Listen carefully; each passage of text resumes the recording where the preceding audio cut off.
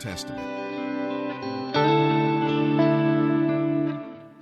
February 8th, Matthew chapter 25, verse 31, through chapter 26, verse 13. But when the Son of Man comes in his glory, and all the angels with him, then he will sit upon his glorious throne. All the nations will be gathered in his presence, and he will separate them as a shepherd separates the sheep from the goats. He will place the sheep at his right hand, and the goats at his left. Then the king will say to those on the right, Come, you who are blessed by my Father, inherit the kingdom prepared for you from the foundation of the world. For I was hungry, and you fed me. I was thirsty, and you gave me a drink. I was a stranger, and you invited me into your home. I was naked, and you gave me clothing. I was sick, and you cared for me. I was in prison, and you visited me.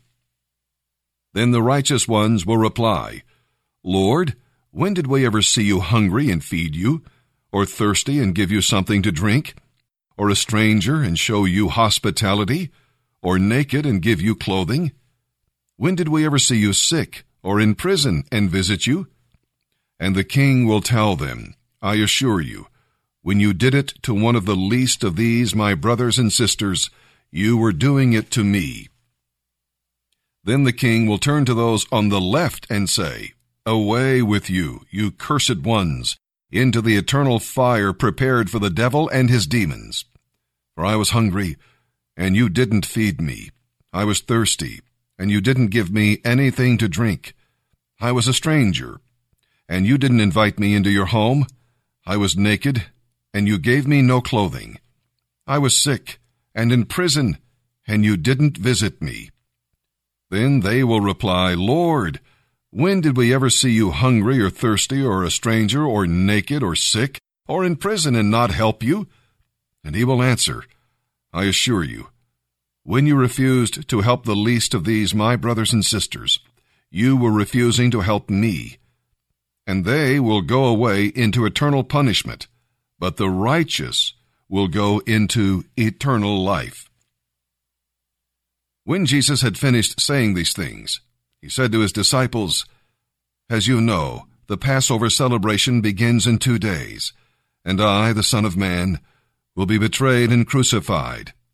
At that time, the leading priests and other leaders were meeting at the residence of Caiaphas, the high priest, to discuss how to capture Jesus secretly and put him to death. But not during the Passover, they agreed, or there will be a riot. Meanwhile, Jesus was in Bethany at the home of Simon, a man who had leprosy. During supper, a woman came in with a beautiful jar of expensive perfume and poured it over his head. The disciples were indignant when they saw this. What a waste of money, they said. She could have sold it for a fortune and given the money to the poor. But Jesus replied, Why berate her for doing such a good thing to me? You will always have the poor among you, but I will not be here with you much longer. She has poured this perfume on me to prepare my body for burial. I assure you, wherever the good news is preached throughout the world, this woman's deed will be talked about in her memory. Psalm 31, verses 9 through 18. Here we will read about some foes that David had. David's enemies persecuted him, lied about him, and spread a net to catch him. Where could he turn for help? Only to the Lord. If the hand of the enemy is against you, find safety in the hand of the Lord. And we'll read about feelings. David was ill, possibly as the result of his own disobedience. See, God can use enemies and sickness to chasten us and bring us to a place of submission. David's enemies laughed at him, and his friends ignored him. All David could do was turn to the Lord for help, and the Lord did not fail him.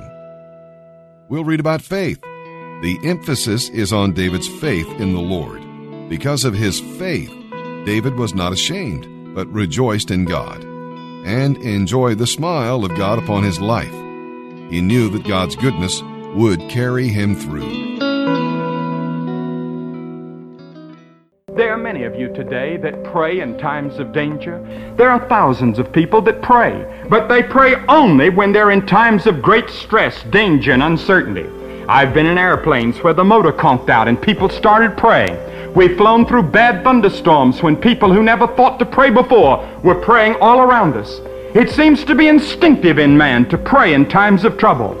Christ commanded his followers to pray, both by the example he set in praying and in his teaching. So fervent and direct were his prayers that once when he had finished praying, his followers turned to him and said, "Lord, teach us to pray." On another occasion, he taught them to pray by way of illustration through a parable. He taught of the widow and the unjust judge who rendered a favorable decision to the widow, not because he feared her, but because of her perseverance. So Jesus said that men ought always to pray. From one end of the Bible to the other, there are stories of those whose prayers have been answered. Men who turned the tide of history by prayer. Men who fervently prayed and God answered. Abraham prayed, and as long as he prayed, God would not destroy the city of Sodom where Abraham's nephew Lot was living. There's only one power available to change the course of history, and that is the power of prayer prayed by God-fearing, Christ-believing men. Our nation was founded by men who believed in prayer. Benjamin Franklin said at the Philadelphia Convention in 1787, when our government was in the process of being formed, "I've lived, sir, a long time, and the longer I live, the more convincing proofs I see of this truth, that God governs in the affairs of men." Our first president, George Washington, led his armies to victory, but not until first he had taken time alone to invoke God's blessings upon their cause. Down through our history, our nation's leaders have carried their plans and hopes to God in prayer. Yet today, we have come to a place where we regard prayer simply as a formality. We have no sense of coming to grips with God, but simply the continuation of a venerated tradition.